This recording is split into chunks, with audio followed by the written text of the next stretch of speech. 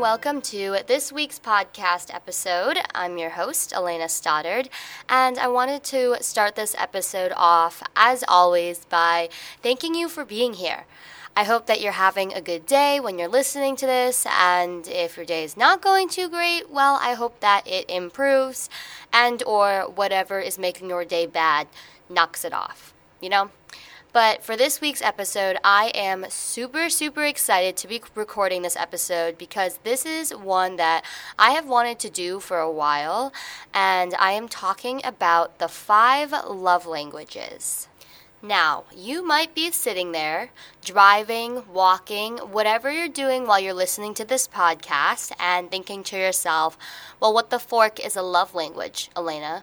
Or maybe you're like, oh my gosh, cool, love language. I know this topic. I know what she's going to talk about. Well, if you don't know what the love languages are, so some little history. So in 1992, a man named Gary Chapman wrote a book about love languages. And he was a counselor who worked with couples. And over his time working with random couples and counseling, he realized that there were certain patterns in couples that weren't happy. And he developed the love language theory, and that's where this is coming from. And so this theory consists of 5 different love languages. And I guess that from my understanding, Gary Chapman, the man who pioneered this theory, I think he was definitely working in romantic terms, but all that I know about love languages, I think that it applies not only to your romantic life, but your personal life as well. I mean, working with your friends and your family, etc. And also, I am not no certified counselor. I don't actually know shit about shit. So once again, little disclaimer, these are all my opinions and just my thoughts on something that I think is interesting, and I hope that you find it interesting as well. To start, I want to break down each of the 5 love languages. So the love languages are words of affirmation, physical touch, receiving gifts, quality time, and acts of service. And as I describe how to communicate and actions one can take for these 5 love languages, I want you to sit there and think in your head, which of these sound like you? Which of the following is your love language? And I also believe that how you give love versus how you receive love can be slightly different. I mean, most of the time I think they'll be the same, but I find a little bit of variation with myself, and maybe you do too, or maybe you have some variation between friendships and then romantic partners. Alrighty, so diving into the first love language, which is words of affirmation. So some examples of how you would communicate love to someone else or receive words of affirmation as your love language would be you encourage, affirm, appreciate, and listen actively. And this is when you either tell someone or someone tells you, verbatim, hey, I really like you, or I really appreciate this, or when you do this, it makes me feel this way. And some cool actions that you could take for this is you could send an unexpected note, card, text, or just tell your partner or your friend, whoever it may be, these things. And I think it's something about hearing the actual words leave whoever it is' mouth, or you're saying it to someone, that is what the love language is those actual words, Hence the name, words of affirmation. The second love language on the list is physical touch. And this is physical touch not in a PG 18 R-rated way. This is physical touch in your pure, innocent, sweet, sunshine love type way. And basically this is, or how you would communicate this or have it communicated to you, would be a nonverbal use of body language and touch to show love. So for example, this could be hugs, kisses, cuddling, maybe high fives, maybe kind of rubbing up against someone's shoulder, giving them back rubs, that type of thing. The third love language is receiving gifts. And out of all the 5 love languages, sometimes I feel like receiving gifts gets a bad rep. Because if you say that, oh yeah, one of my love languages is receiving gifts, it might make you look or come off as materialistic or shallow. But I think that receiving gifts, it can actually be something very thoughtful and things that are not of high monetary value. So, for instance, receiving gifts when you communicate or have it communicated to you could be thoughtfulness and making your partner, or I guess friend, when I'm talking about this as well, a priority in the sense of you give thoughtful gifts and gestures to express gratitude. And I like to think of this as maybe you are walking down the street and you're on your way to your friend's house and you see this really cool rock on the ground. And you're like, wow, that's a pretty sick rock. I think it looks pretty goofy and fun. I'm going to pick it up and give it to my best friend, who you are on your way to their house to. Yeah, I hope that made sense. Like you are walking to their house and you see the rock and you pick it up and you're like, this is so cool. And then when you get to your friend's house, you're like, well, what if, before I gave this rock to my best friend, what if I put a face on it? Because I think that would be silly and it would make them laugh and it would make them happy. And so you take a little Sharpie, you draw a smiley face on the rock, and then you give it to your best friend. I think that this silly little rock example is a great way to demonstrate gift giving in a non-shallow way. You know what I mean?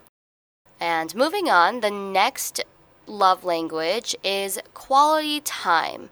So quality time, how you would communicate it or be communicated, is uninterrupted and focused conversations.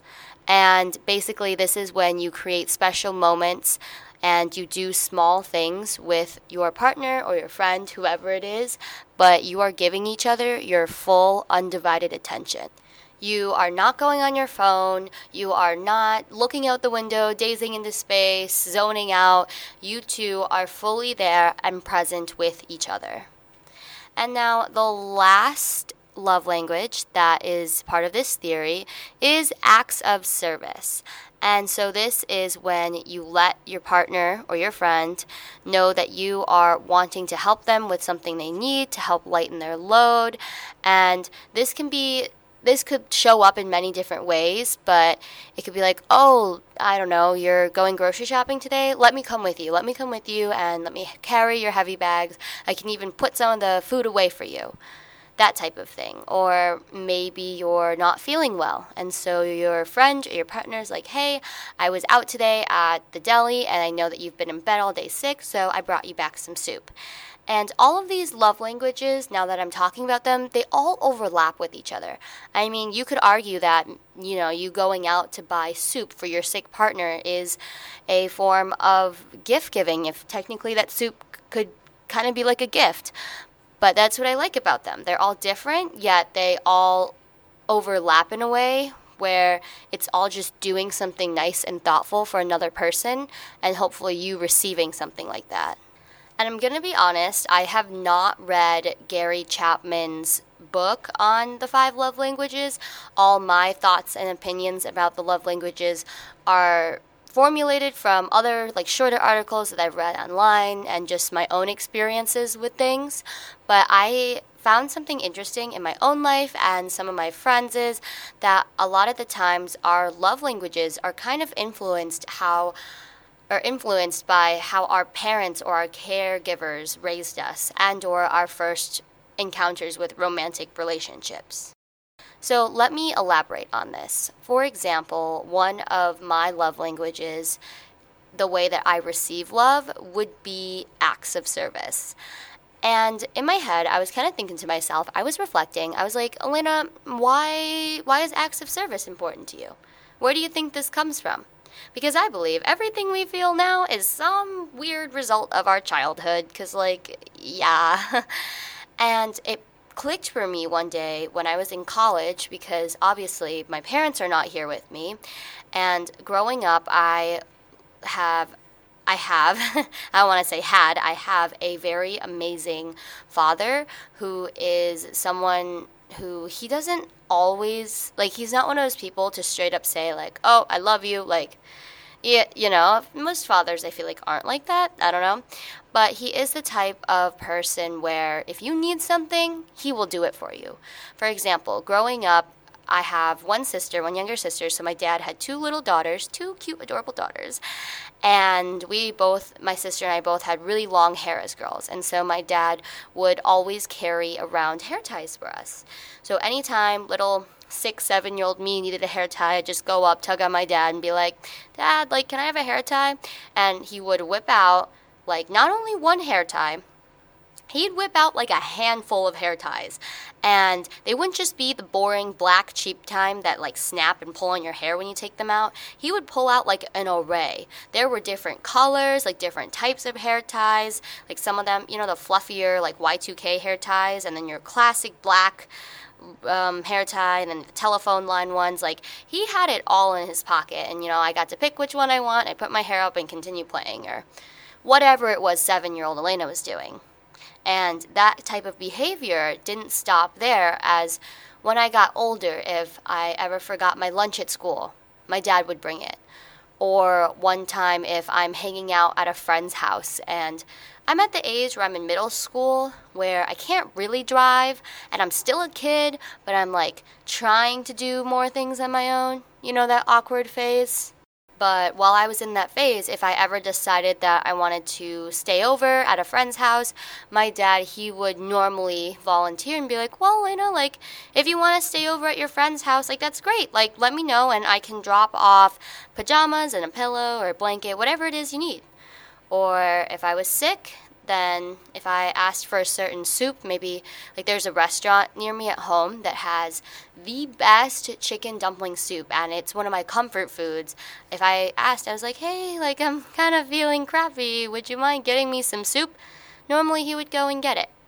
And I think that's where my appreciation for acts of service comes from. And I am thankful for that. And I think that it's something cool to know about yourself. So right now, think to yourself, do you have any experiences like the one that I told you about my dad and acts of service? What are your love languages? Where do you think they come from? And so with that, I will leave you. And I hope that you have a wonderful rest of your day. And a little heads up, I think I am going to do another episode on love languages, but this time I'm going to have some of my friends or guests come on and actually talk more through, because I think it's a little boring if you just hear about my experiences. I think it's great to get some variety and other thoughts in there. So yeah, have a wonderful rest of your day, and I'll talk to you next Tuesday. Bye!